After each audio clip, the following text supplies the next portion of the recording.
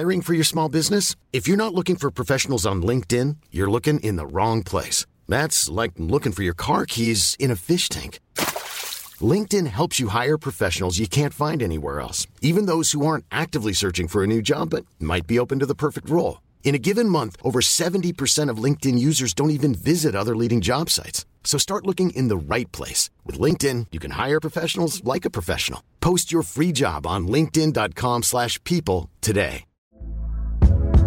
Hey there, it's Michelle Norris. I'm host of a podcast called Your Mama's Kitchen. When I travel, I'm usually looking for a way to find a taste of home when I'm not at home. And one of the things I love to do when I am at home is entertain. And Airbnb allows me to do that. When I was in California recently, I rented a house that had a great kitchen. And when we were sitting around the table, we're all thinking, we're in someone else's house. Someone could be in all of our homes as well. If you have a home, but you're not always at home, you have an Airbnb. Your home might be worth more than you think. Find out how much at airbnb.com/host.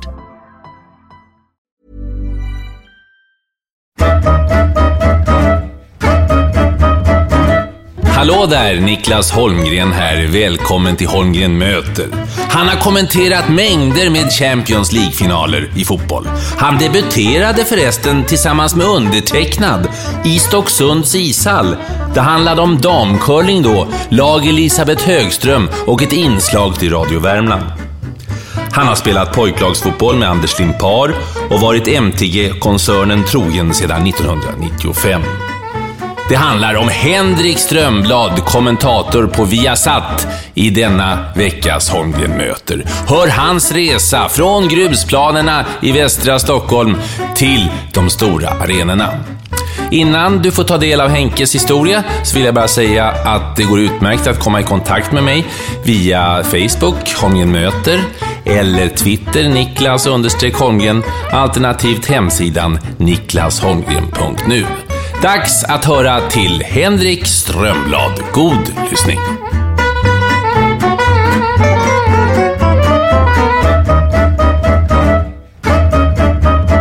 Kurt Staffan Henrik Strömblad, född den 6 maj 1965. Ett stort grattis i efterskott. Tackar. 50 år. Hur tacklade du den magiska åldern? Jag försökte se det som att jag har gått igenom första halvlek i livet. 45 minuter plus 5 minuters tilläggstid där. Så att efter en kort paus, som väl inte var speciellt lång, så är jag nu inne i andra halvlek. Blir det stopptid på andra också, tror du? Ja, obegränsat med stopptid. Och förlängning och straffar och slantsingling och stensaxpås och allting. Ja, Solna. Vi sitter här och ser Brommalandet som det också heter. Och Brommapojkarna, det är klubben i ditt hjärta, och du har stort BP-hjärta. Berätta hur det stora hjärtat har kommit till. Det är ju framförallt för att jag har haft min uppväxt i BP, och ett av mina bästa beslut i livet var när jag var 12 år, när jag fick frågan från Tommy Söderström, den stora ungdomsscouten i BP, som ju fortfarande sköter ungdomsfotbollen där. Trots att hans brorsa lirade i det laget och stod i mål som jag gjorde, så frågade Tommy mig. Vi var inne i Rålambshovsparken och så tittade på Stan Cup, kommer jag ihåg, under bron när det regnade där. Och så sa han, kan du inte komma över och lira i BP med grabbarna här? Kan du få vinna grejer? Och BP 65-lag då, det var ju det bästa laget i Sverige. Så det var ju fantastiskt att få den frågan. Mina lagkompisar i Spånga, som inte var lika ambitiösa och ville satsa där, de blev ju lite sura och tyckte att jag var en svikare då. Men någonstans så kände jag att det var ändå ett jättebra beslut. Och jag fick träffa dem som är mina vänner för livet, som är fortfarande mina bästa vänner som jag spelade med. Jag räckte väl upp till att få träna med A-truppen lite, spela allsvenska reservlagsserien.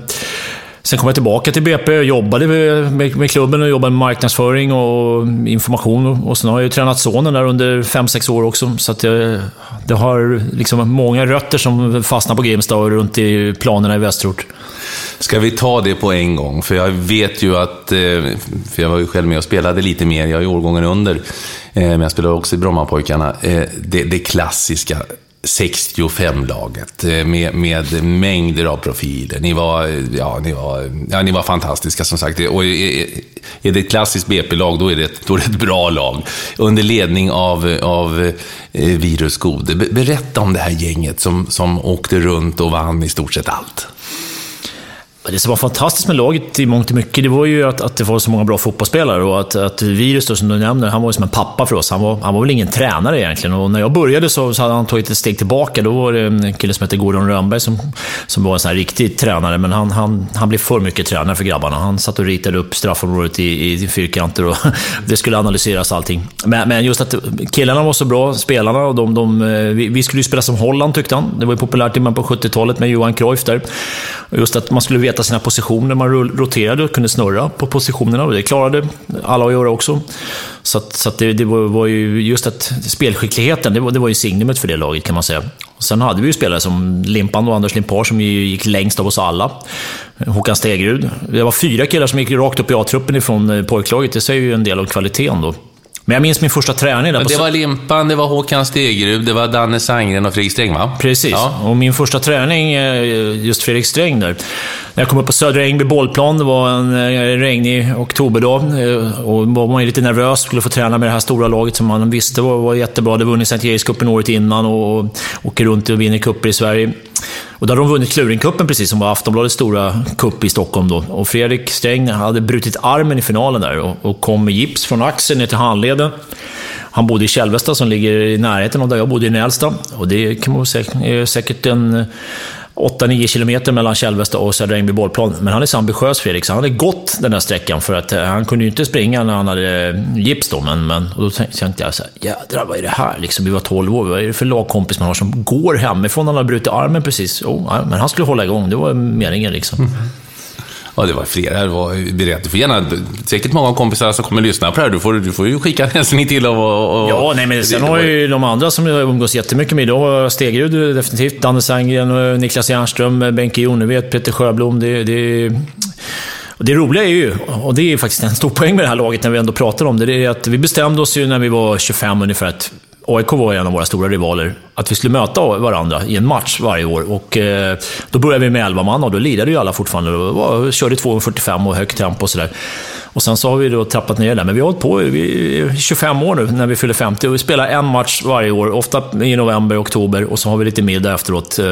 De slog oss på banketten i alla år. Vi brukade vinna matcherna. Och sen så kom det en liten svacka för oss. Men nu senast när vi lirade uppe i nya fotbollshallen på Grimstad där så vann vi ju igen då förstås. Och jämnade ut lite på banketten. Förstås! Ja, jag tror vi leder statistiken med rätt överlägset där. Men det är roligt att träffas, och jag tror det är ganska unikt. Hur många pojklag som spelade mot varandra på 70-talet spelar fortfarande en gång om året mot varandra. Det är en rätt stor grej. Mm. Jag minns det, jag var med i Karlstad, Scandinavian Sun Cup vill jag minnas. Och för jag var med ett lag, åkte ut i semifinal mot Gamla Uppsala på en regntung plan. Conny Askelöv, pojklandslag som han gjorde målet. Och så minns jag matchen efteråt då, och Limpard då, han ville inte vara med, han tyckte vi skulle spela match av 3:e pris då. Det var ju ett bra lag i övrigt då, men så kom Limpan in, han satt i folkvagnsbussen, Virus folkvagnsbuss, och lyssnade på musik. Ja. Så det stod 2-1 eller något sånt där, så kom Limpan, det ville han vara med och spela lite Limpan, så gjorde han 3 mål, så gick han och satte sig i folkvagnsbussen igen. Det var ju, ja. Är du säker på att det var musik han lyssnade på? För jag kommer ihåg, det hade ju precis den här Sonny Freestylen kommit. Ja. Och han satt med den där i omklädningsrummet, och jag gick fram och sa, vad är det du lyssnar på för något, Limpan? Så här, lyssna, sa han. Så gav han mig lurarna, och så hörde jag bara, det dånade i öronen, så här, bom, bom. Så men vad fasen är det här för något? Är det Viggen-starter? Det är så jävla häftigt. Så att han har lyssnat på jaktplanet Viggen som startade. Ja, ni var ju så bra så att en match som 3:e pris i en utav Sveriges främsta ungdomsturneringar, det var liksom, vadå? Så bra var det. Ja, det är möjligt, och det är klart att det var en besvikelse. Jag kommer faktiskt ihåg den här matchen du pratade om när vi torskade mot Gamla Uppsala, och det var en stor besvikelse. Det här var ju de sista åren innan vi skulle gå upp i juniorlaget där, att och det var vatten över hela planen, och de vägrade byta till en plan som var torr bredvid. Grabbarna ville byta, men deras ledare kom springa och sa, nej för fasen grabbar, byt inte, då har vi inte en chans.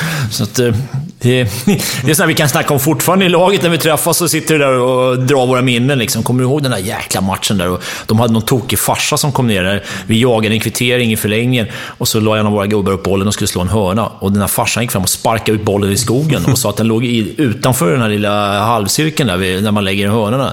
Och då var det nästan så att hela vårt lag började jaga den här gubben upp i skogen. Har du en sån här pojklagsmatch eller en ungdomsmatch som du minns speciellt från din karriär? Ditt livsmatch? Mitt livsmatch? Oj. Nej, ja, jag minns Sankta-finalen mot Hammarby, som ju var den stora matchen i Stockholm, och Sankt Erikscup-finalerna. Och de gick ju alltid på Söderstadion eller på Stadion eller på Råsunda eller någon stor arena där. Och det stod ju mycket i Expressen och det var mycket bilder och allt. Så det var ju innan det fanns något på nätet på den tiden. Och vi stod varannan match, jag och Peter då, som var den andra målvakten, och han hade gjort en sån kanonmatch i semi mot AIK där och räddat oss, så vi gick till final, och då tyckte ju många att men han måste få stå i finalen. Men virustränaren, han var stenhård, han sa nej, Henke ska stå, det är varannan match. Och så gick jag in och räddade 3 frilägen och lyckades väl se till att vi vann med 2-1 då. Så att, och när jag gick av där så stod det flera såna här BP-ledare och sa bra, vi trodde inte det skulle kunna vara så bra. Och det kändes rätt. Då sträckte man lite extra på sig. Vilket år var det här? Minns du det? 1980 tror jag. 80, ja. Och toppade faktiskt med att vinna Sanktan i bandy samma år också. Jag och Håkan och Danne spelade med Kjellvesta där i vårt gamla hockeylag då. Så det var rätt kul för att bli distriktsmästare både i bandy och fotboll samma år.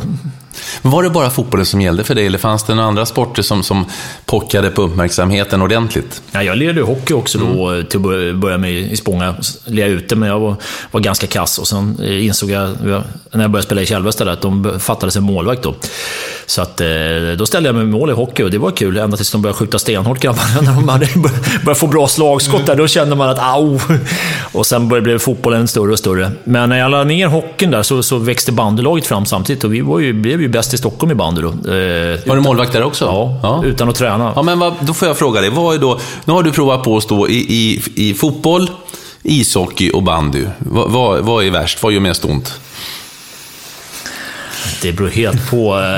Alltså, fotbollen kan man nog stålsätta sig smärtan. Liksom. Det är inte kul att få ett skott rakt i ansiktet eller på kulorna eller något sånt där. Men jag skulle säga att bandyn var sen spelade i Sollentuna juniora svenska med dem lite senare i karriären och blev uppskickad på A-lagsträningarna för att de tyckte att vi behöver en målvakt där uppe. Och då var det ju såna här som hade spelat elitserien som stod och laddade. Och det kan du tänka dig. Man kunde hälla ut fingrarna och handskarna nästan liksom.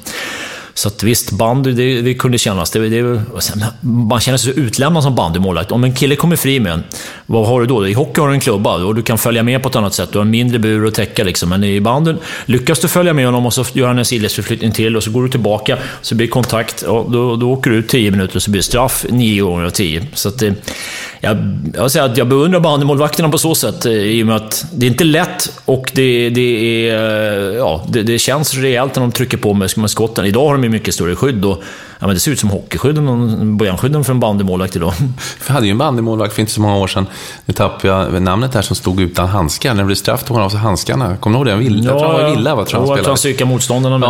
Och sen kommer jag ihåg han Bridholm som stod i Baltic och i landslaget många år. Han hade ju stelopererade lillfingrar för han hade knäckt dem så många gånger. Så att, då är man dedikerad sin sport.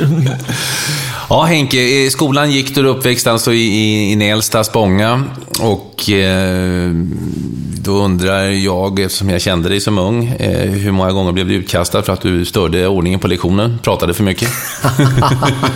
Det hände nog ibland att jag blev tillsagd och till och med fick gå ut och lugna ner mig i korridoren och allting. Jag var skötsam elev, det ska jag säga. Jag hade bra betyg i skolan men just det där som du säger, pratade var nog mitt stora problem. Att framförallt det där att räcka upp handen och liksom kanske inte ta över diskussionen och inte prata för mycket. Det fick ju lärarna säga till mig ett antal gånger.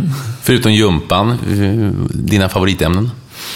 Jag har alltid tyckt om samhällskunskap, historia, språk förstås. Det är ju något av det man jobbar med i livet. Här. Språk du börjar köra lite spanska intervjuer nu. Ja, men jag läste ju spanska i skolan och sen har jag jobbat i Spanien. Upp den? Innan dess, men den har jag försökt att borsta upp. Tyska klarar väl hyggligt på om inte Rummenigge spänner ögonen igen för mycket. Men och sen har jag märkt att språk i det jobbet vi har, du kommer ju mycket djupare in. Kan du läsa en artikel i en tysk tidning eller en spansk tidning eller någonting, så får man ju ofta veta mycket mer än om du skummar de engelska grejerna.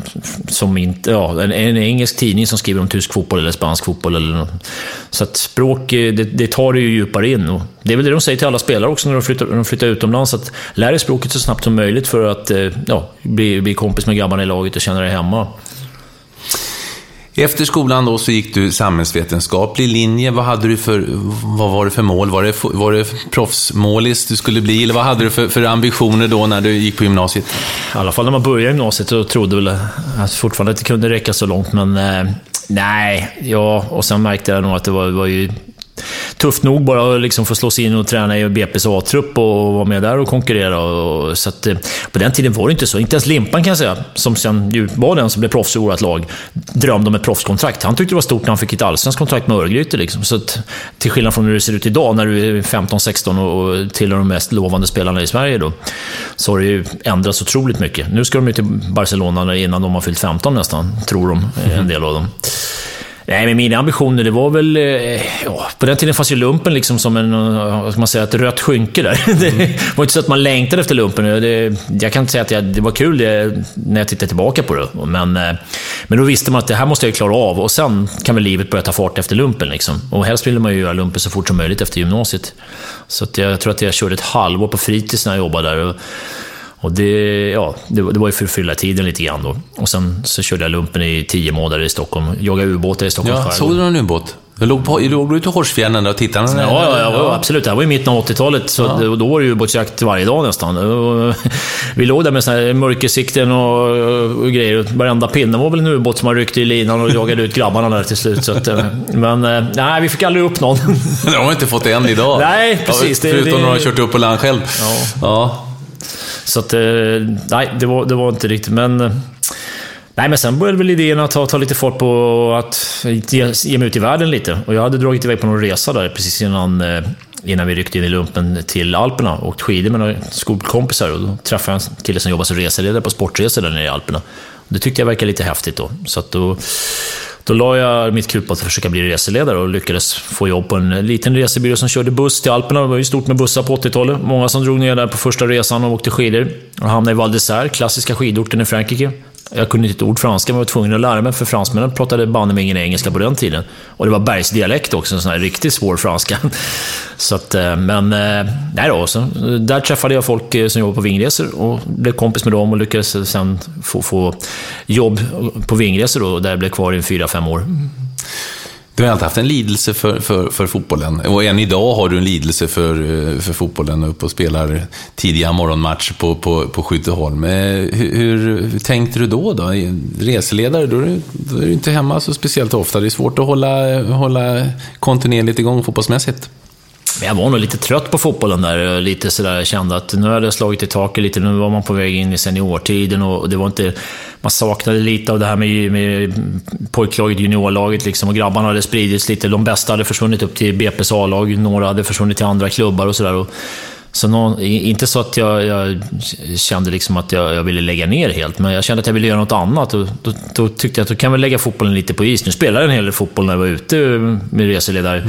Det är en rolig grej om vi kommer tillbaka till fotbollen. När jag var på Gran Canaria och jobbade så kommer Gais ner på träningsläger. De hade precis gått upp i Allsvenskan och Bosse Falk var tränare, Samir Bakau, för de som är så gamla som kommer ihåg honom. Han var ju en superstjärna på den tiden då. Så de bodde där nere på Gran Canaria där vi jobbade då. Och så hade de ingen motståndare. Och så var någon Gais-kille som sa något så här, men kan inte ni samla ihop lite grabbar där? Så att jag började gå runt och samla ihop lite gamla reseledare och hittade folk. Vi lirade uppe på stadion i Maspalomas där den här vinterturneringen alltid brukar vara då. Och sålde biljetter, vi hade vingradio på den tiden så vi körde reklam där. Så det kom väl 2000 pers där uppe och tittade på matchen då. Vi var sponsrade av han som arrangerade grisfesten, Casa Antonius. Vi hade Casa Antonius grisfest på tröjorna. I alla fall, det första som hände då, jag hittade 2 danskar som jobbar på fritidsresor där. Som sen, jag visste inte vad de hade för kvalitet, men det visade sig att de hade spelat danska juniorlandslaget. Och det första som hände är att den ena centra spelar bollen till den andra, som drar en tunnel på en Gais-spelare och så går han ner efter kanten, slår ett inlägg och så kommer den andra dansken slänger sig och nickar stenhårt i ribban och Bosse Falk står och skriker, men fan, sen ska de här få grismästfatadorerna få spela skiten av er grabbar. Sen förlorade vi med 4-1 eller något sådär. Men jag fick lite beröm av Bosse Falk där på kvällen i alla fall när vi stod där och hade bankett tillsammans. Han sa, det syns att du har spelat fotboll förut där. Ska du ner till Göteborg någon gång kan du höra av det. Ja, men det gjorde du aldrig? Nej, jag kom inte till Göteborg. Jag hörde inte om det till Bosse Falk heller. Har en annan sån här roligt minne? Jag misstänker, eller jag vet ju att det händer rätt mycket udda och roliga saker på de här semesterorterna.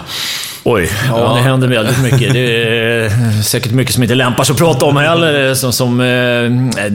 Men jag har ju träffat en del roliga folk. Glenn Hysén var ju nere med Göteborg på den tiden när de var stora. De åkte ju alltid ner där och jag jobbade som golfguide i Tunisien och Roffe Zetterlund, den gamla fotbollstränaren. Och då brukade jag gå på fotboll där nere i Tunisien. Det här var ju 86, så det var ju liksom inte alls speciellt välordnat och sådär. Men Roffe, jag tror att han hade tagit över Örebro där precis. Så han frågade om man fick gå med där. Och jag lyckades lotsa in honom på stadion där och peka på honom så att han var en berömd tränare i Sverige. Så vi hamnade bredvid presidenten där i klubben där. Och sen hade de någon lirare i Esperance där som de hette, som Roffe, han petade mig på sidan och sa: du, det där verkar rätt bra, kan man värva honom? Kan du hjälpa till att tolka? Så att, det blev lite fotboll där runt omkring. Men det blev ingenting med den spelaren? Nej, den spelaren blev det inget, och jag tror att Roffe fick ta sig därifrån själv utan att jag kunde hjälpa honom att värva någon spelare. Ja, efter reseledartiden så har du 4-5 år. Ja, kan man säga. På slutet så var det ju lite mer sporadiskt, du körde med bussresor så där, men låt säga att det var i alla fall 3,5 år på heltid som reseledare. Vad gjorde du den andra tiden? Efter det, när jag kom hem? Ja, men när det dels när det inte var heltid och sen... Min mamma tyckte att det var dags att få lite ordning på livet där, så att hon sa: ska du inte plugga på universitetet nu?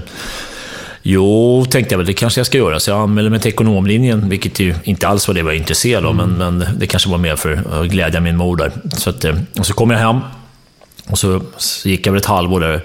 Och det var väl fel att vara på Stockholms universitet, som ju inte alls är som universitetslivet i Lund och Uppsala och andra ställen. Och då kände man inte heller liksom, men vad är de här berömda festerna och hur umgås man och allt sånt där. Utan, plus att jag kände nog att ekonomi var inte riktigt min väg där. Så att jag drog mig ur det där, och mamma var ju lite besviken förstås då. Men... Vad jobbade mamma och pappa med? Pappa är filmregissör. Han gjorde mycket dokumentärfilmer, gjorde barnfilmer och produktioner på SVT. Ingen sport däremot då, men att mamma, hon drev reklambyrå och skrev annonser och copywriter. Vad fick du sportintresset ifrån? Hur kom det? För att du har ju som sagt var en härlig lidelse för idrott. Det är en otroligt bra fråga. Jag undrar om mina föräldrar är mina föräldrar, för de var inte speciellt sportintresserade. Jag vet faktiskt inte riktigt varför, men jag någonstans tillbaka. Jag kommer ihåg min första matchen jag låg och lyssnade på radio på landet. Då var jag nog 7-8 år där. Det var Sverige i Brasilien och en landskamp där Roland Sandberg avgjorde. Du är lika gammal så du minns kanske det också. Ja. 1 år yngre. Ja, 1 år yngre. Det är viktigt att betona. Just nu. Precis. Ja.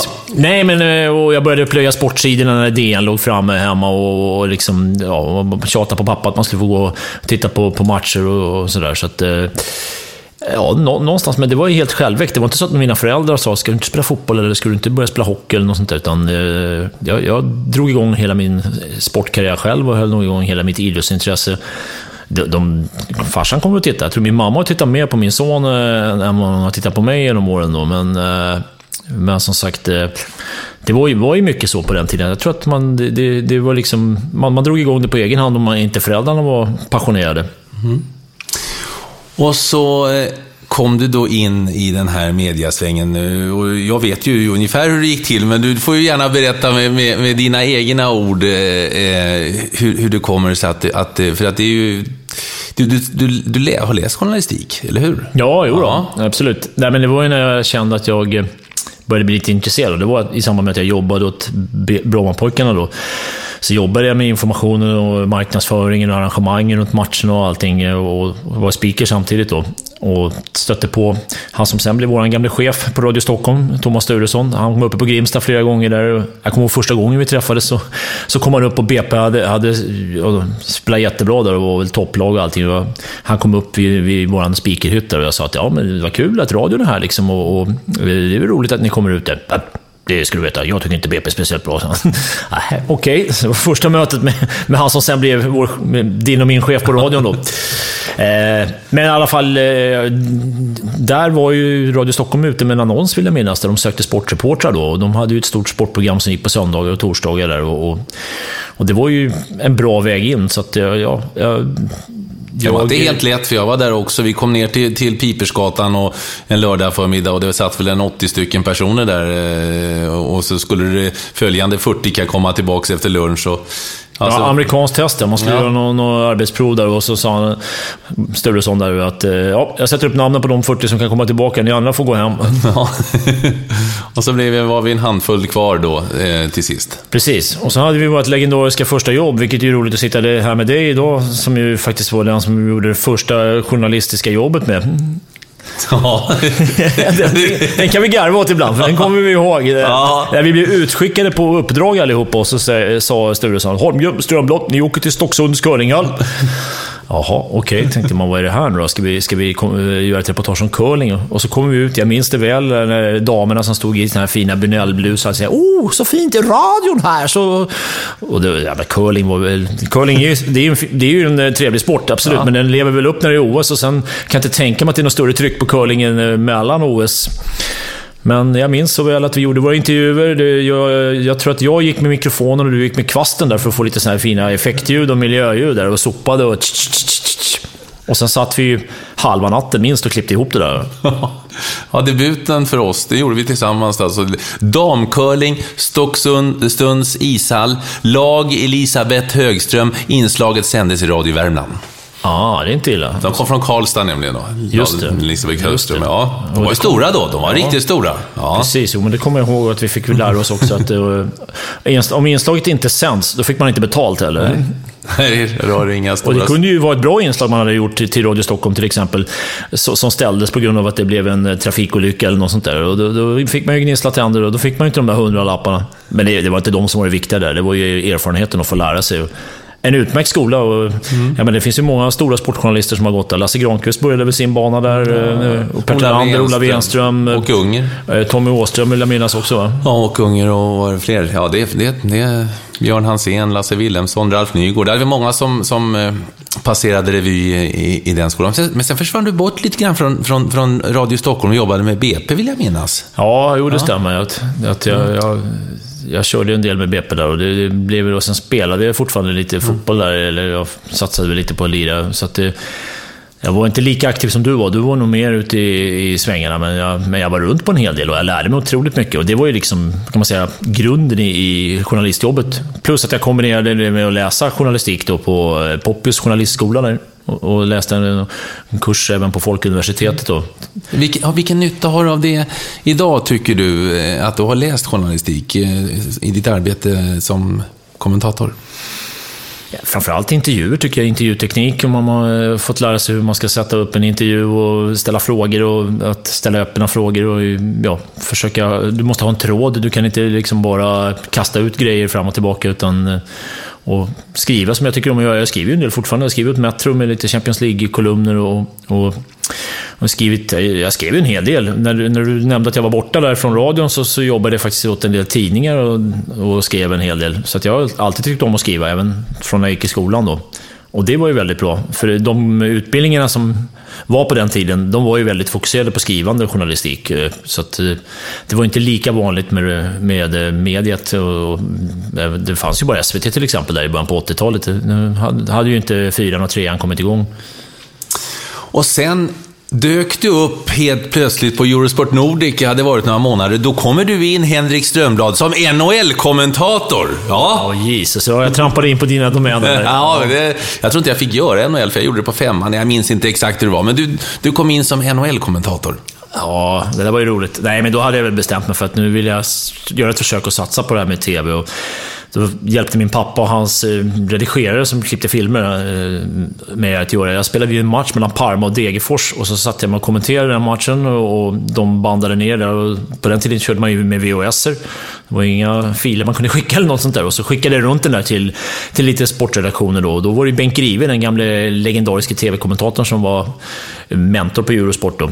Och han ringde, kommer jag ihåg, när han hade fått den där kassetten, och sa: det är Bengt Grive här, det låter ju anständigt det där. Imorgon är det NHL-åker, kan du komma in och göra den? St. Louis, Toronto. Jaha, jo, tänkte jag. begav mig då till Eurosport som låg uppe på Humlegårdsgatan vid Östermalmstorg på den tiden där, och jag hade ju läst på, fixade hockeytidningar. Det fanns ju ingenting på nätet. Nätet fanns ju inte. Nät på den tiden var det sånt man fiskade med. Jag pratar mitt i 90-tal nu. Ja, 94 va. Så att, hade det kommit igång så fanns det i alla fall ingenting att hämta där, och dator hade man ju knappt då. Så det var ju att köpa lite hockeytidningar och försöka uppdatera sig lite, och sen in då, de hade sammandrag på den tiden från NHL. Det var inga direktsända matcher då. Men jag minns, jag har den där kassetten kvar hemma där, tror jag, från den där första sändningen där på Eurosport Nordic, och Grive, han skulle utvärdera den där, och så, det var ju så svårt att se pucken tyckte jag, för det var dålig bildupplösning där, och fort gick det ju, och de sköt ju i alla vinklar. Och det en av dem jag kände igen hela tiden var ju Brett Hull där, och så sa Grive till mig, det lät ju okej det där, du kan nog få fortsätta, men tänk på att det finns andra än Brett Hull som spelar hockey också. Så det var väl typ 90% av mina kommentarer, det handlade om Brett Hull. Ja, men då hade du fått in en fot då i kommenteringsvärlden. Hur ramlade det på sen? För det ramlar ju ofta på sig i den här branschen.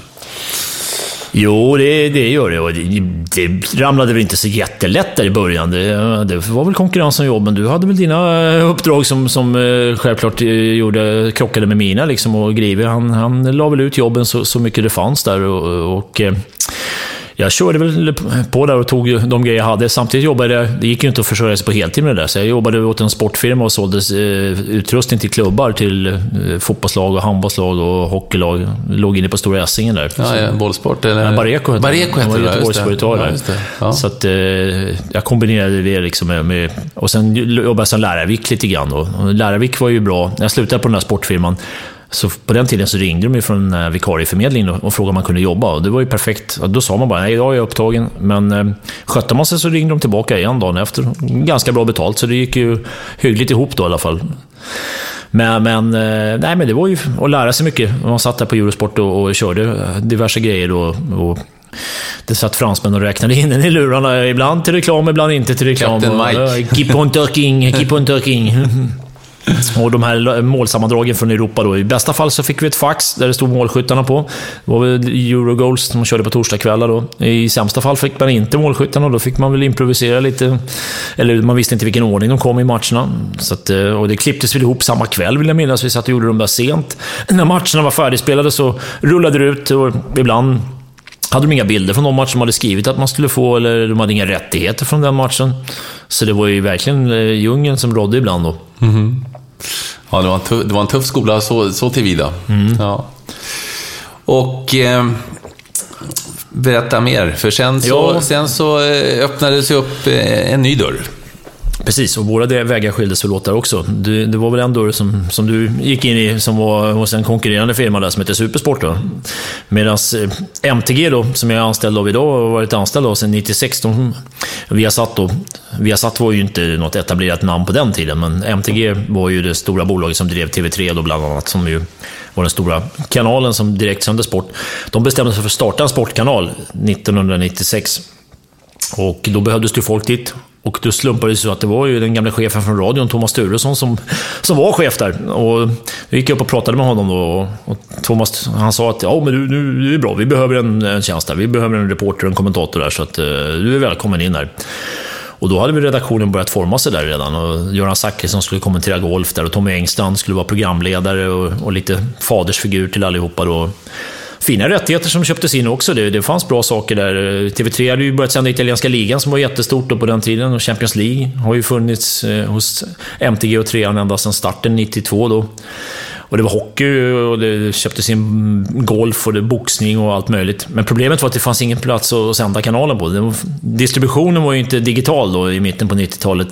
Och Telia som skötte kabel-tvn hade 6 platser, vill jag minnas, i sin box. Och den fick ju företagen förhandla om att komma in i. Telia satt ju där som patroner mer eller mindre och skulle ha betalt i ena ändan av tittarna och i andra ändan av tv-kanalerna som fyllde den där boxen med innehåll.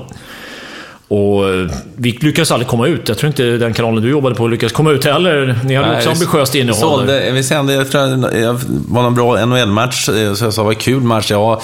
Men det var bara 12 stycken i Tomelilla som kunde se något sånt där. Men det var på det sättet. På det viset. Och jag tror vi gjorde en variant att vi gick in på helgerna på TV6, som på den tiden var en ren kvinnokanal med tjejprofil där, och så la vi den tablån och så sände vi sport och det blev världens bråk med Telia som till och med släckte ner kanalen. Så att vi höll väl från 1 mars 96 in till slutet av året där och då meddelade ledningen att de inte kunde köra kanalen vidare då och skulle lägga ner den där. Och det var ju lite tungt förstås för alla att jobba kvar där med vetskapen om att vi hade en månad som var väldigt intensiv. Vi hade en Davis Cup-final i Sverige mot Frankrike där som skulle sändas. Och det var ju lite ironiskt att den sändes och den gick ju då på helgen. Och den blev ju så lång. Jag tror att det var tiebreaker och det var Niklas Kulti som spelade där och han hade kramp. Han stod och slog med racketen på låren och lades ut bilder i Rapport och Aktuellt som då fick visa på den där. Så att det var ju tittarrekord. Det var ju all time high. Det var 1 miljon tittare på TV6 och på den tiden. Det var ju fantastiskt. Och då skulle kanalen stängas ner. Så att det kändes lite dystert. Men jag hade som tur var fått besked om att jag fick fortsätta eftersom jag hade börjat jobba mycket med fotbollen och den italienska fotbollen som ju rullade på TV3 då. Så att kanalen lades ner, tyvärr försvann ju en del av de här bra kollegorna och Andreas Odén som gick till TV4 bland annat var ju en av dem då. Men några blev ju kvar och vi levde ju vidare med sporten in då under TV3s flagga och TV6 som blev den som tog över lite. Och sen så, du hade jobb, det var ju hockey-VM, men så fanns ju där och sen som sagt fotbollen, Champions League och Serie A Ja, sen skötte jag en massa annat. Jag gjorde ju reportage, jag var producent. Vi var så få på den tiden så då fick man lära sig alla arbetsuppgifterna och det var nyttigt, det var en bra skola. Det var inte som det har blivit idag att det finns väldigt mycket redigerare och det finns mycket folk som är specialiserade på sina uppgifter, utan fick man vara lite av en allkonstnär. Och så hade du då, eller så blev det ju då Viasat så småningom. Hur lång tid tog det, alltså övergångstiden från Sportkanalen till Viasat? Jag tror att det var på vintern 99 där som ledningen bestämde sig för att de tyckte att Eurosport, jag kommer ihåg så var Eurosport för dyr att ha på våran satellitparabol på plattformen där. Och då tyckte någon i ledningen och de höga cheferna att men då kan vi samla ihop våra egna sporträtter och starta en sportkanal själva. Så att vi fick väl en startsträcka på en månad ungefär. Som tur var så hade vi ju inkört lite grann med den här gamla sportkanalen, hur man skulle sända och distribuera och allt. Så att första mars 99 så såg Viasat Sport dagens ljus och 28 februari 99, dagen innan, såg min son Oskar dagens ljus. Så att det var, precis, han är en dag äldre än vad kanalen är. Och det var lite stressigt det där att hinna till BB och förstås delta som pappa. Och sen så hade jag då förpliktat mig att göra 2 program. Jag kunde inte veta exakt när han skulle födas, men eftersom kanalen skulle födas då den 1 mars så skulle jag göra i ordning 2 program från helgens fotboll där. Så att jag var tvungen att säga till min fru där då att jag måste dra lite. Du får ligga kvar med honom på BB här nu. Och jag lovar, jag lägger ner jobbet sen minst en vecka framåt. Men jag måste göra klart det här. Så att jag var ju där när han föddes hela dagen då. Och då hade jag förvarnat vår producent Martin Elveby där om att om jag inte kommer på morgonen när det är dags att köra ord och kryssdoen nu, då vet du var jag kan vara någonstans. Då hittar de mig på BB. Ja, det här med förhållanden och jobba som vi gör inte helt enkelt. Jag menar, vi arbetar ju när de andra är lediga och det är helger och det är kvällar, så det är inte lätt att få ihop familjepusslet. Nej, verkligen inte. Och i polarpusslet också. Ibland känner man ju att man ser folk som går till jobbet och sen när det är helg, då vet man att då kan de ju syssla med massa kul saker. De checkar ut när det är fredag. Jag menar, vi checkar väl in när det är fredag skulle man kunna säga, för då börjar ju våran stora del av arbetsveckan att ligga i startgrupperna för matcherna som är då. Så att det är ju en helt omvänd värld mot vad någon som jobbar normala tider har.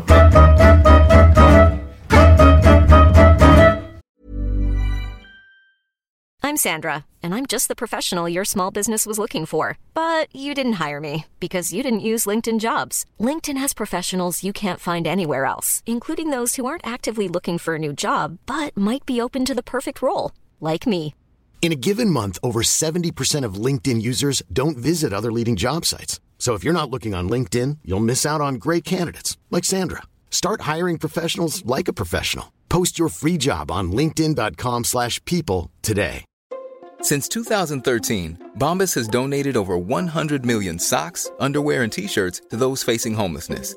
If we counted those on air, this ad would last over 1,157 days. But if we counted the time it takes to make a donation possible, it would take just a few clicks. Because every time you make a purchase, Bombas donates an item to someone who needs it.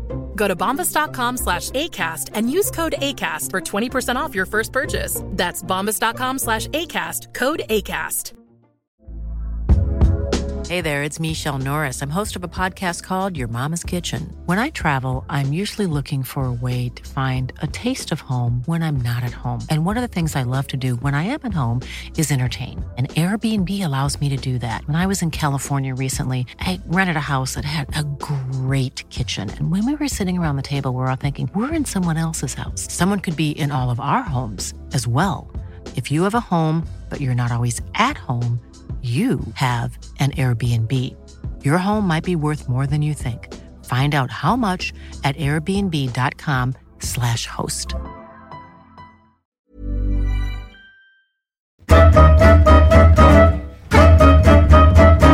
På Viasat då, vad sa vi, 1 mars 99. Hur såg gänget ut då? Vilka var det som var kvar från den gamla tiden och vilka var det som nya som kom in? Det var inte så våldsamt många.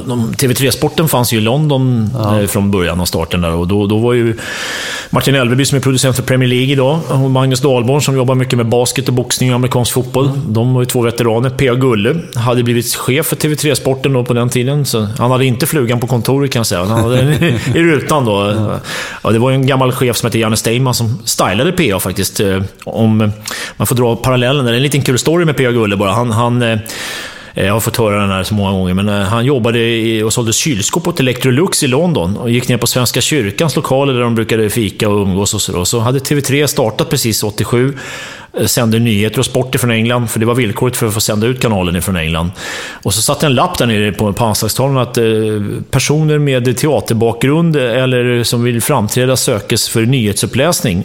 Och P.A. han nappade på det där, så han drog iväg till TV3 då och försökte, han hade hållit på med teater mycket hemma i Sverige då, i Karlstad där han var uppväxt. Och ville testa liksom för att bli nyhetsuppläsare. Men när han kom in där och träffade den här chefen Janne Steinman som startade TV3 och som hade varit i USA mycket, då tittade han på P.A. och sa att du ska bli vårt sportankare och du ska bli en lite amerikansk modell. Jag ska styla upp dig. Så då blev det hängslen och fluga, och det är väl Sveriges mest berömda fluga genom tiderna på P.A. Gulle som alla minns så, när han körde amerikansk fotboll eller hockey-VM och stod och skakade lite fram och tillbaka där.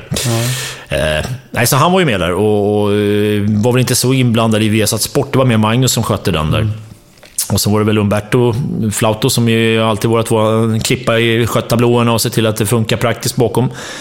Det var väl vi ungefär som skötte hela rulliansen då var det en sportkanal. Vi hade fina rättigheter, vi hade trav som vi körde bland annat. Vi hade spansk fotboll, italiensk fotboll och vi körde hockey en del och det var bra grejer. Men det var ju också, det gällde att komma ut och kunna distribuera den och att folk skulle få reda på vad kanalen var och var den fanns någonstans.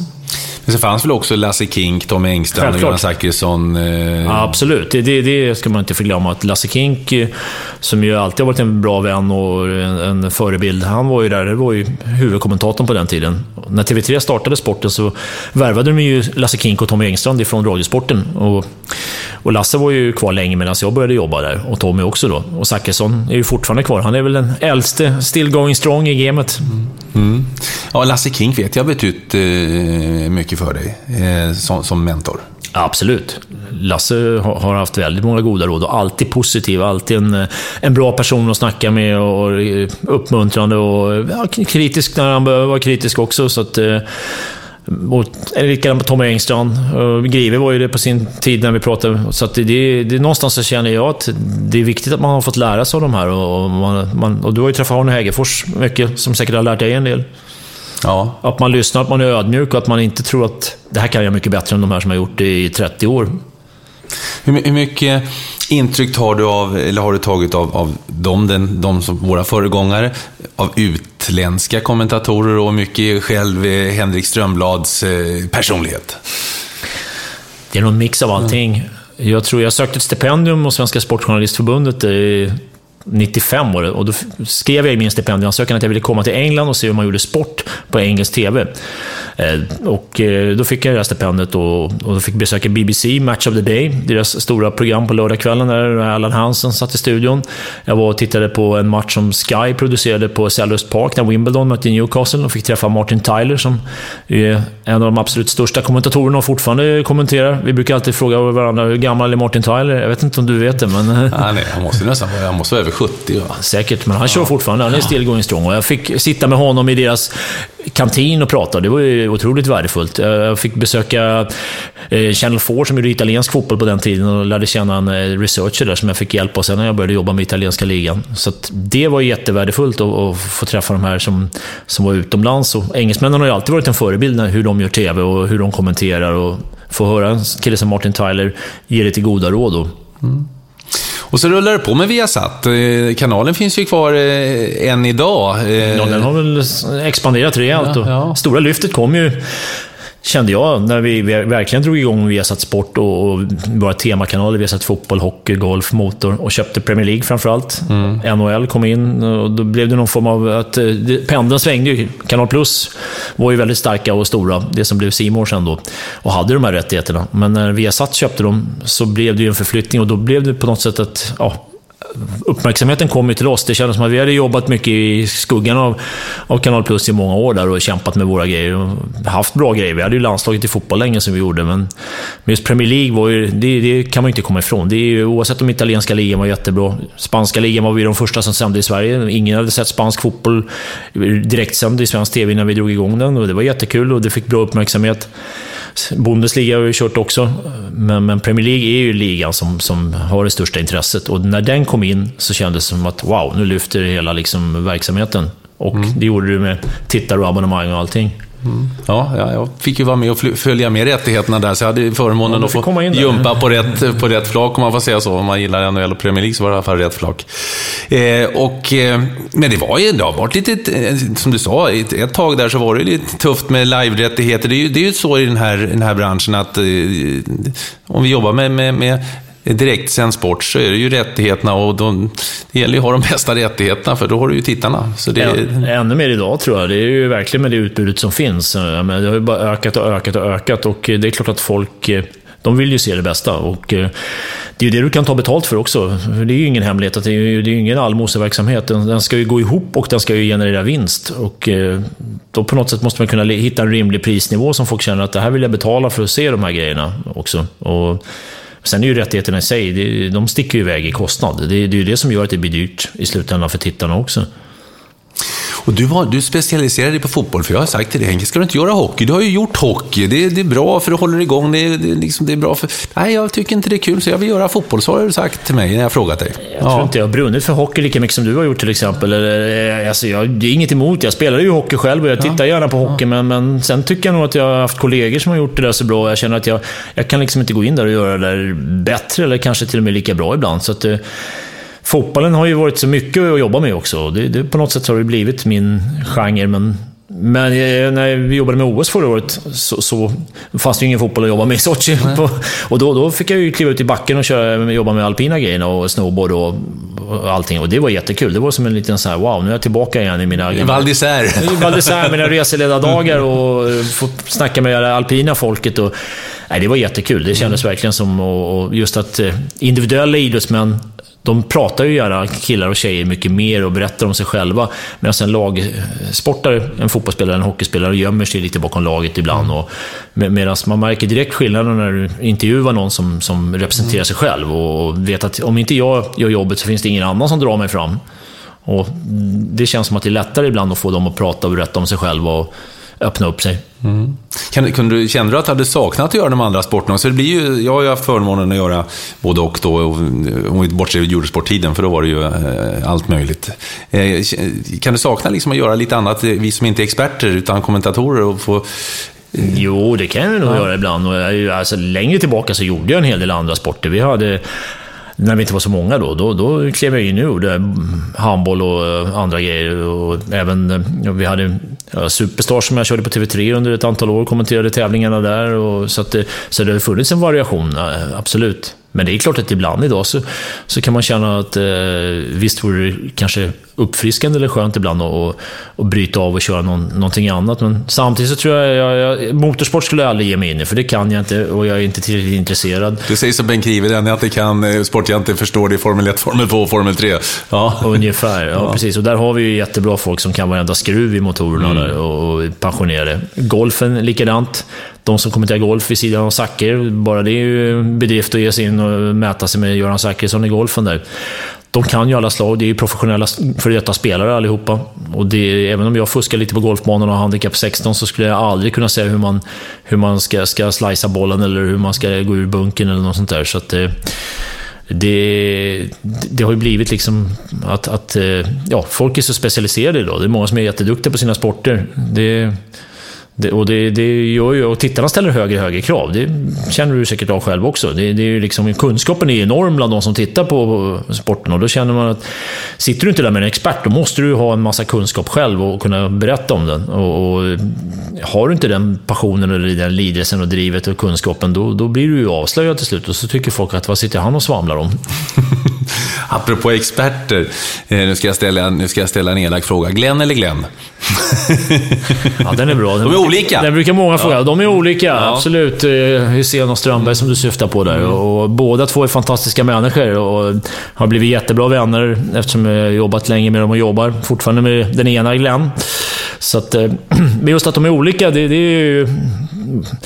Man kan väl säga att Strömberg har blivit kanske lite mer Hysén i sin stil under senare år. Att, han har ju alltid varit en duktig analytiker och som ser spelet, medan Hysén har levt på passionen mycket och inlevelsen och var väl som bäst när det blev 5-5 eller 3-3 eller något sånt där. Men ja, nej, jag kan liksom inte säga att jag kan sätta den ena över den andra eller någonting. Jag tycker att det var fantastiskt kul att få jobba med båda, och ut och resa med dem är jätteroligt för att de är så pass ödmjuka. Vi har ju alltid skoj om man går ut och käkar eller man sitter och pratar på en flygplats. Bland de mest avslappnade människor jag träffat i livet är ju Glenn Hysén, som aldrig hetsar upp sig. Flyget kan vara försenat, det kan brinna i garderoben eller någonting. Han tar fram ett korsord och han sätter sig där och liksom är lugnt och rycker på axlarna och säger, om det går väl ett nytt plan någon annan eller någon kommer att släcka eldsvådan här eller något. Ja, både Glenn och Glenn Strömberg och Hysén har varit med i Holmgren möter, så att det borde lyssna på deras historier också. Jag tänkte på det, ponera nu, för det här är ju en aktuell fråga, om nu våra sportchefer hör det här, att du inte skulle göra fotbollen vid de olympiska spelen nu som kommer upp i Rio. Vilken sport skulle du då helst vilja göra? Om du tar bort fotbollen, det är ju U23, och inte den fanns ungefär som det blev för dig i Sochi. Damernas beachvolley. Ja, på Copacabana. Ja, precis. På den bästa kommentatorsplats. Ja. Nej, ja, det är klart att en lagsporter har jag alltid brunnit för på något sätt där, så att det är väl andra sporter som man förhoppningsvis skulle kunna ge sig in i där och göra landhockey, handboll, basketen tror jag inte jag slår Magnus på fingrarna, den kan han så pass bra, så att volleyboll möjligtvis. Jag kan tänka mig, det finns ju massor med sporter på ett sommar-OS, att få ge sig ut och upptäcka nya vibbar. Det beror lite på exakt vad de har tänkt sig på att satsa på, våra chefer, och var man kan tänkas vara eller få göra för grejer då. Mm. Du, jag tänkte på det handlar om förberedelse naturligtvis, och så även i fotboll naturligtvis, som du gör till vardags. Hur lägger du upp ditt? Hur förbereder? Vi har ju alla speciellt. Alla kommentatorer har sin egen lilla unika stil när det gäller att läsa på hur statistiken ska ligga. En del skriver på ett papper, en del har ett block. Hur gör du? Ja, till att börja med så är jag nog ganska sådär old fashion. Jag kör ett kollegieblock och så slår jag upp kollegieblocket och så lägger jag vänstersidan i hemmalaget och högersidan i bortalaget. Och sen så börjar med att fylla ut basfakta runt. Det är ju mer sådana här stödstolpar om man nu på något sätt skulle få ett hjärnsläpp eller någonting. Och så längst ner så brukar jag skriva lite fakta om tränaren, och sen så fyller jag på med intressant statistik och citat och grejer man läser på inför matcherna där, så att man har fyllt det där blocket med lite grejer. Och sen brukar jag gå ner lite mer i detalj i lagen då och läsa på om spelarna, och då skriver jag ner Antingen så använder jag små klisterlappar som jag skriver ner spelarna på när jag inte vet om de ska spela. Är jag given på att de ska spela så skriver jag in dem i uppställningen där och så fyller jag på dem med grejer runt omkring där då. Så att det är väl den lilla stegraketen. Och sen, där kan man ju börja med redan råfaktan lite tidigare. Det måste man ju börja med. Det går inte att göra allting några timmar innan match, utan det gäller att hitta ett system där, tror jag, som funkar tidsmässigt också. För det, om man är upp till 4 matcher i veckan, då måste man ju på något sätt hitta en ruljans som går och fungerar och man får ihop praktiskt. Har du haft det systemet hela tiden? Och förfinat det? Förfinat det lite. I början var man väl lite, när man klev in i det första gången, då visste man inte hur man skulle göra. Och då gällde det att hitta lite grann av sättet att jobba. Men jag ser ju jag kommentatorer idag, framförallt de som är yngre, de jobbar ju med iPaden till exempel, eller datorn. Men jag vet inte, för mig är det lite grann sådär att jag känner att hänger den sen när jag vill ha fram de där grejerna. För det handlar ju om här och nu i att kommentera matcherna, och någon gör en grej, något mål eller någon prestation, och så ska man relatera till någon annan grej eller något sånt där. Står det i pappret så försvinner det ju inte. Pappret finns ju alltid där. Block och papper och penna, det är aldrig omodernt, för mig i alla fall. Medan i datorn, det ligger lagrat där, men då kanske datorn har gått ner eller släckts ner, nätverket funkar inte eller vad det nu kan vara. Och så får du inte fram den där, och då tappar du den där sekunden som är tajmingen som du vill ha. Du var inne på det själv, Henke, alldeles nyss. Det faktum att informationen finns ju tillgänglig för alla nu med internet, och vi ska kommentera Liverpool till exempel, och då kommenterar vi för de som sitter och läser om Liverpool 5, 6, 7 timmar om dagen och kan naturligtvis allting. Hur tänker du när det gäller det? Alltså att vara både basal men även kunna ge dem någonting lite extra? Jag tänker på att man av respekt måste vara väl påläst, så att tittarna och framförallt de som har en passion för Liverpool som du pratar om till exempel, ska ju känna att kommentatorn vet vad han pratar om. Han får inte sitta och svamla eller sitta och vara oklar eller gissa eller någonting, utan alla liksom så här basgrejerna måste jag definitivt kunna då. Sen kommer jag ju aldrig, eller någon kommentator kommer aldrig att kunna slå en hardcore-supporter på fingrarna som kanske lägger 3-4 timmar och följa sitt lag på nätet varje dag. Det är ju omöjligt, det finns inte den tiden.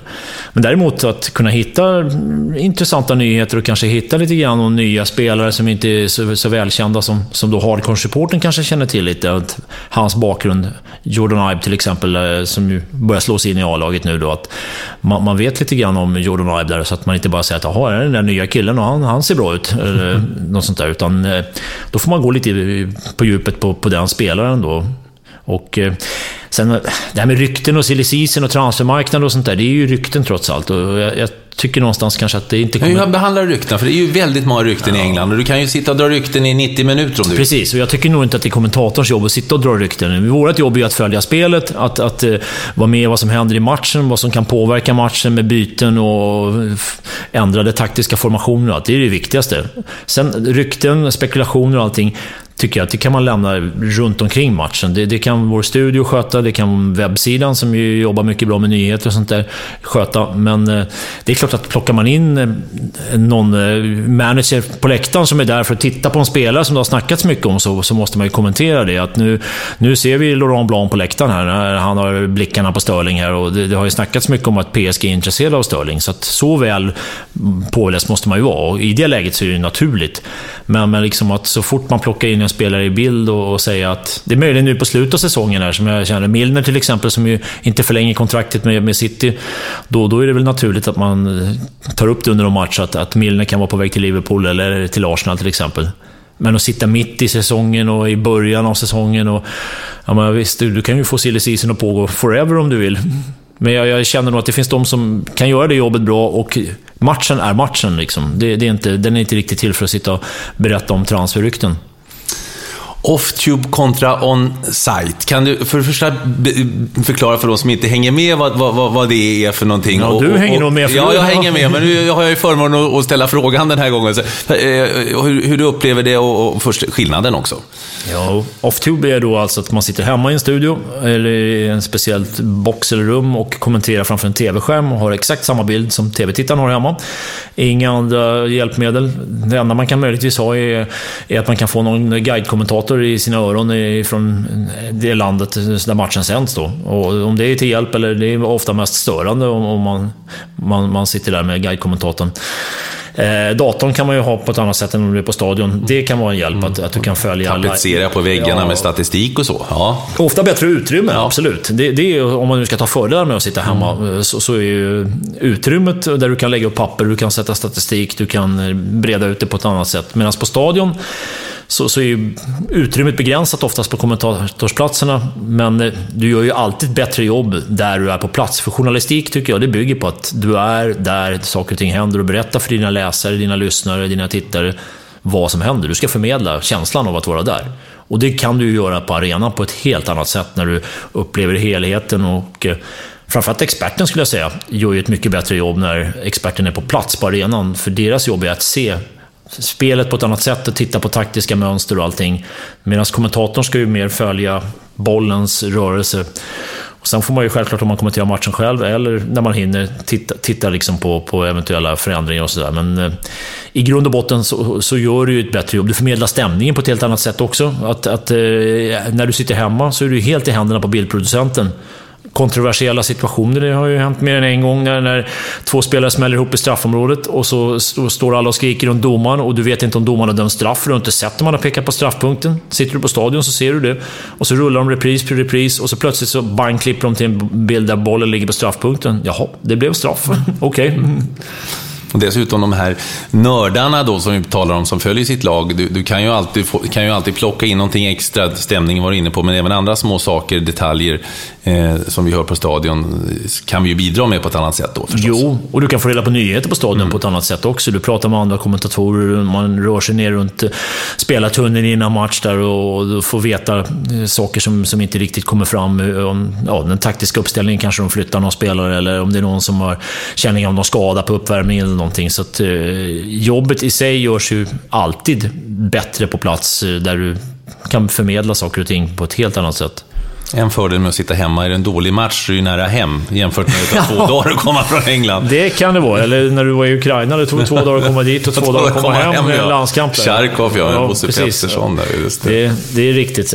Nej, och sen har du väl det sociala livet också. Det går ju kanske inte, om du ska ha ett normalt liv och du har familj och du har barn och vänner och allting, att vara på plats varje helg. Det skulle ju i sånt fall gå ut över allt socialt liv.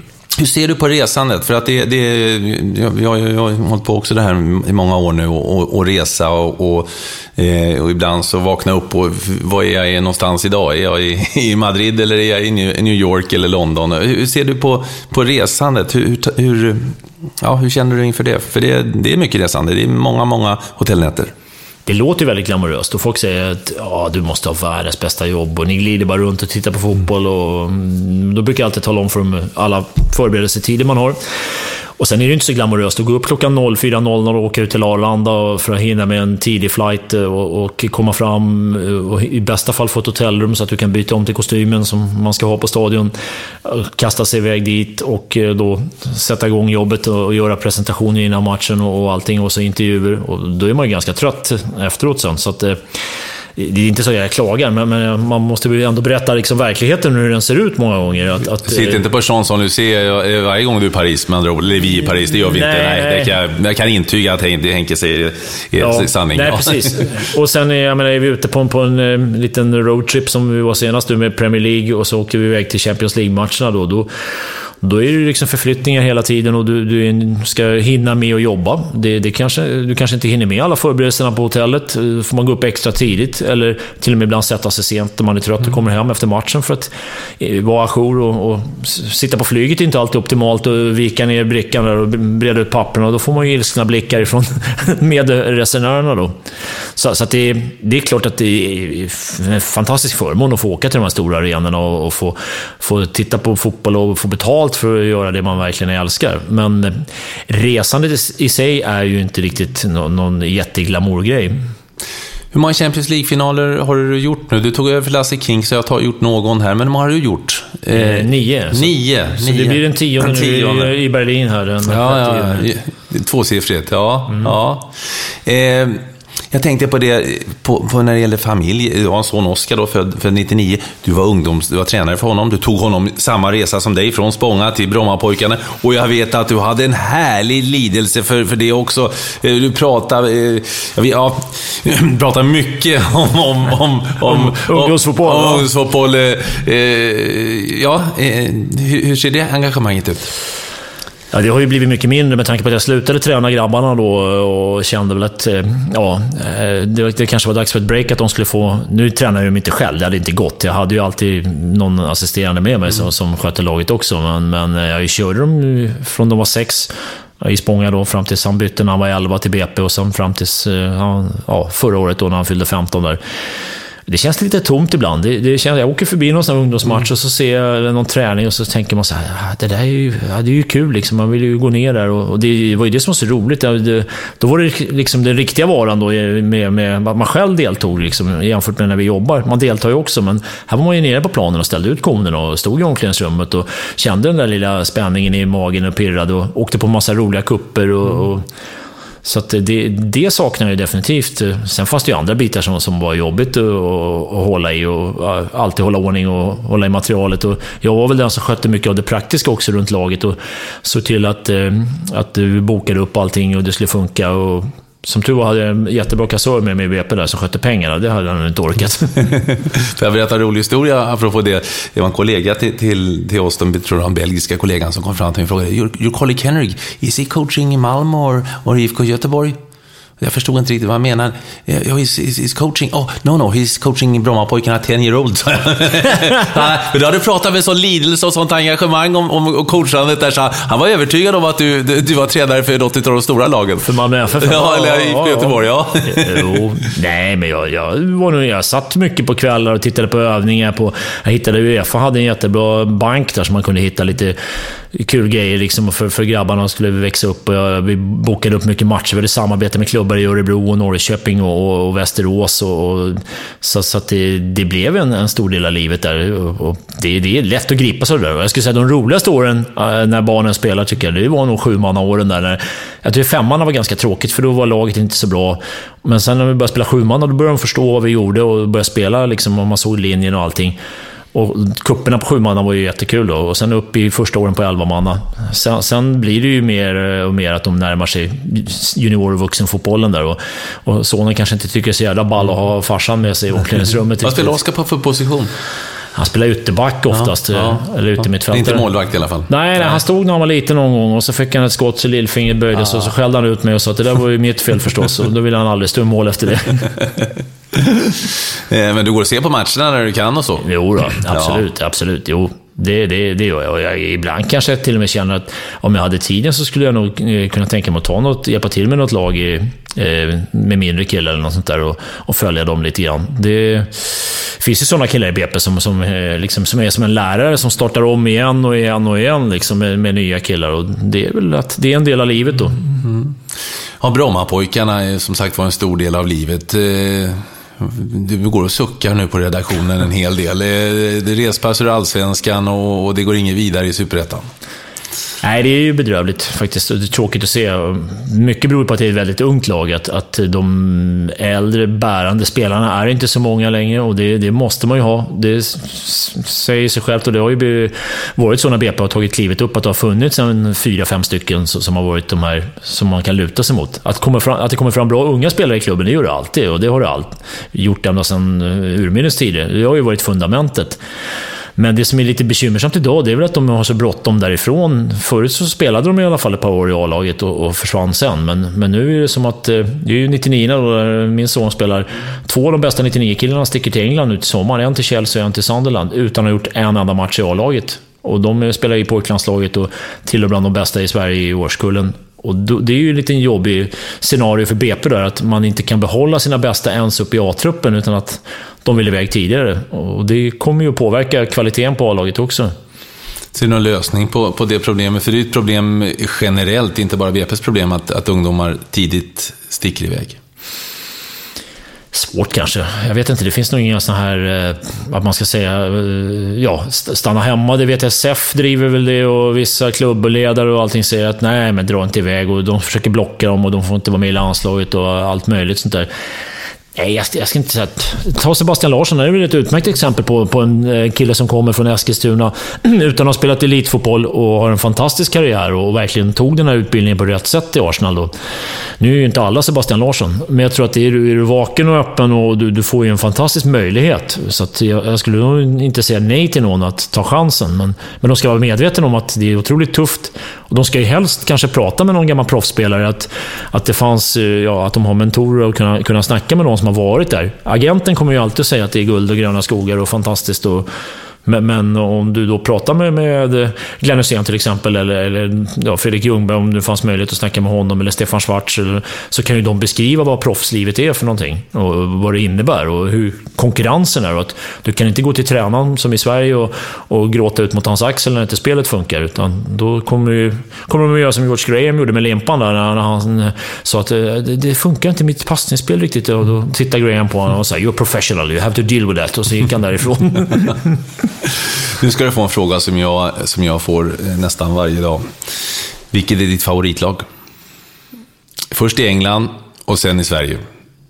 I England, när jag växte upp och fastnade för ett favoritlag på Tips Extra, då var det ett lag som spelade i helvitt och var fantastiskt bra på 70-talet. Det var ju Leeds, som jag faktiskt med viss bävan följer med hur det har... Jag trodde att Leeds var på gång när de började komma upp igen där, och efter att jag saggat till League One under många år så jag satt faktiskt och kommenterade när de mötte Millwall i någon playoff-match. Nu brände de den, men sen gick de upp och hade ju ett bra lag på gång, och sen försvann väl halva laget i Norwich då, men det kändes som att det här kanske kan bli någonting för Leeds är ju en stor klubb i England.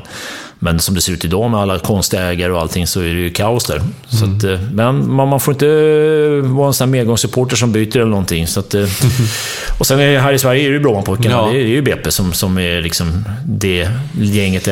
Fortfarande är det lite grann så att ungdomarna också, även om BP är ett fint lag och legat till allsvenskan säsongen nu, så har ju många av dem, de hejar ju på AIK, Djurgården eller Hammarby ändå. Så har det alltid varit. Kommer det alltid att vara. Och det är väl klubbens problem att man spelar gärna i BP och njuter av statusen där, och sen får man inte glömma att BP är ju inte bara elitfotboll, det är ju breddfotboll. Det är en gigantisk klubb där killar och tjejer spelar som bara vill ha kul och som inte har några ambitioner att träna 5 dagar i veckan eller bli jättebra. Där gör ju BP ett jättestort socialt jobb.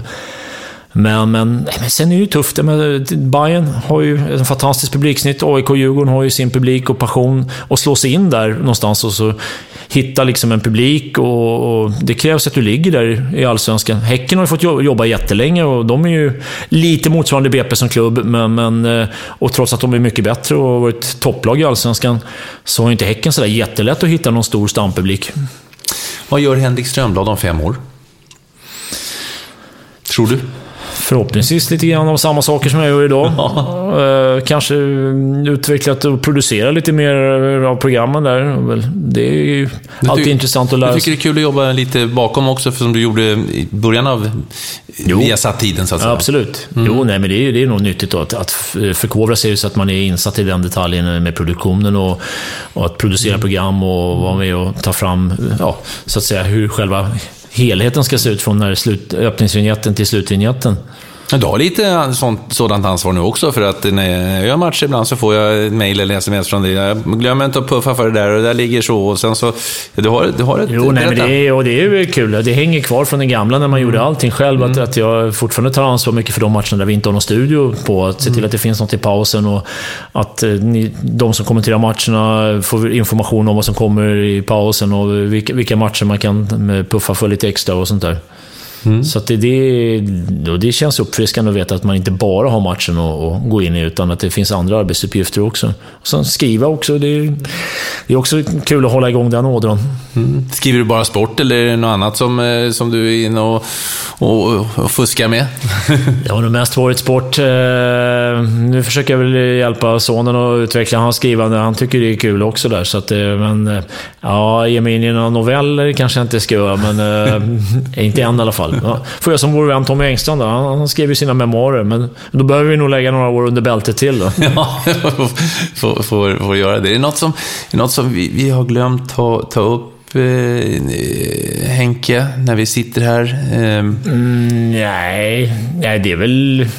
Ibland kan man väl känna sig lite ensam i det här jobbet, skulle jag säga. Det är väl en sak som att man har gjort sin match och man vet aldrig riktigt om matchen kan man väl bedöma om den är bra eller dålig. Förhoppningsvis känner man väl själv om man har gjort ett bra eller dåligt jobb där, och det är väl en steg man åker hem och sätter sig i bilen eller man går till hotellet eller något sånt där. Man är ju ganska tömd. Det är som en skådespelare eller en fotbollsspelare också. Jag brukar jämföra jobbet mycket med att vara en spelare. Att du måste vara vältränad i huvudet framförallt, men även i kroppen för att orka med och hänga med då. Och ja, när du går därifrån så förhoppningsvis så är ju folk nöjda, men du vet inte om de är nöjda eller missnöjda eller om du har gjort ett bra jobb. Och det är ju skönt ibland då när du får ett par ord ifrån någon kompis eller kollega eller kanske någon tittare eller någonting där det står att det här var bra.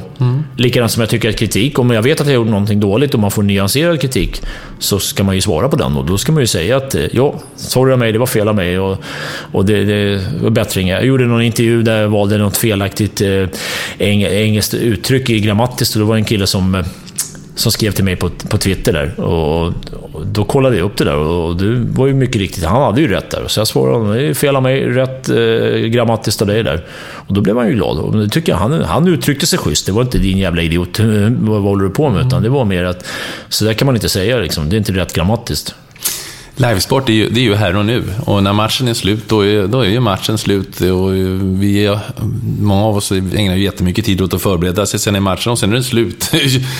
Ja, precis, om man inte ska göra intervjuer, för då är det inte slut. Nej, men då är det slut efter dem. Lever det vidare fram till intervjun, vilket kan vara den svåraste delen i jobbet ibland. Ja, 3 frågor. Ja, tre bra frågor, eller, och sen 3 bra svar framförallt. Du kan ha 3 jättebra frågor, men så står man där nere i tunneln då, och det är många tv-bolag där och spelarna är stressade och presskillen rycker i dem. Att få dem då att lägga ut texten och svara på ett sätt som gör att man tycker att det här blir bra, det här blir intressant.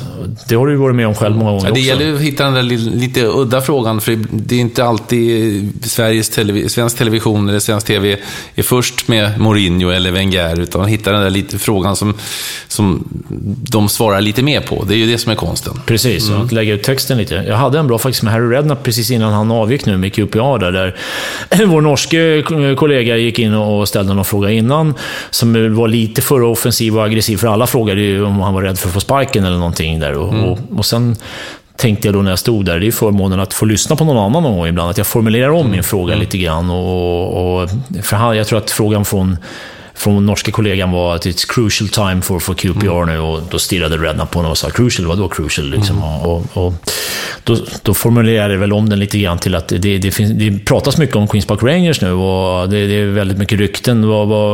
Finns det någonting du kan säga i den saken? Och då drog han igång där och berättade och det blev ju jättebra till slut då, men det hängde på att han själv var öppen och ville berätta.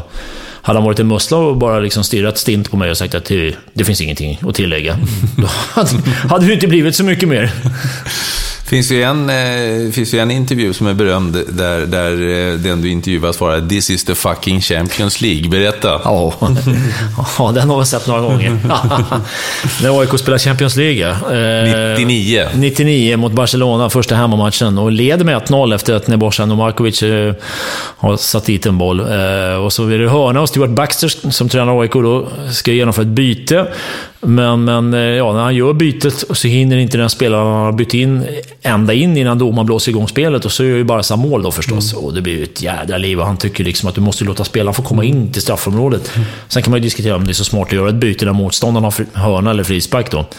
Men det var ju det han var svårt upprörd över och skällde på domaren, och då frågade jag ju förstås, eftersom jag var reporter där på matchen, vad sa du till domaren, och då släppte ju Stuart loss ordentligt och körde den berömda meningen "This is the fucking Champions League, not amateur football, get yourself together".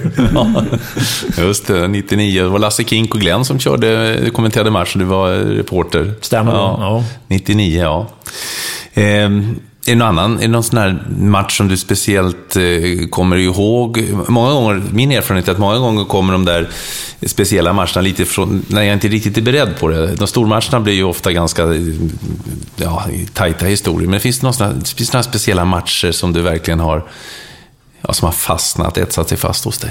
Ja, det är ett par stycken, men framförallt min första Champions League-final, som ju var stort nog bara för att göra en Champions League-final 2005, men den matchen det blev sen, den är ju svårslagen. När Milan kör över Liverpool och leder med 3-0 och går ut och gör V-tecken till sina supportrar och till familjer på läktaren och allting, och Glenn Hysén, som jag kommenterade med, sa att du får fan med ta hand om andra halvlek själv, jag drar dig i hotellet.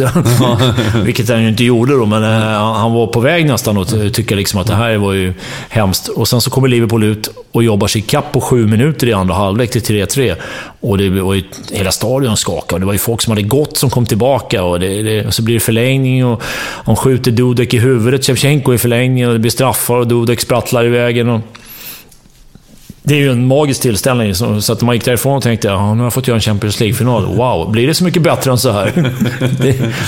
Den var inte så tokig.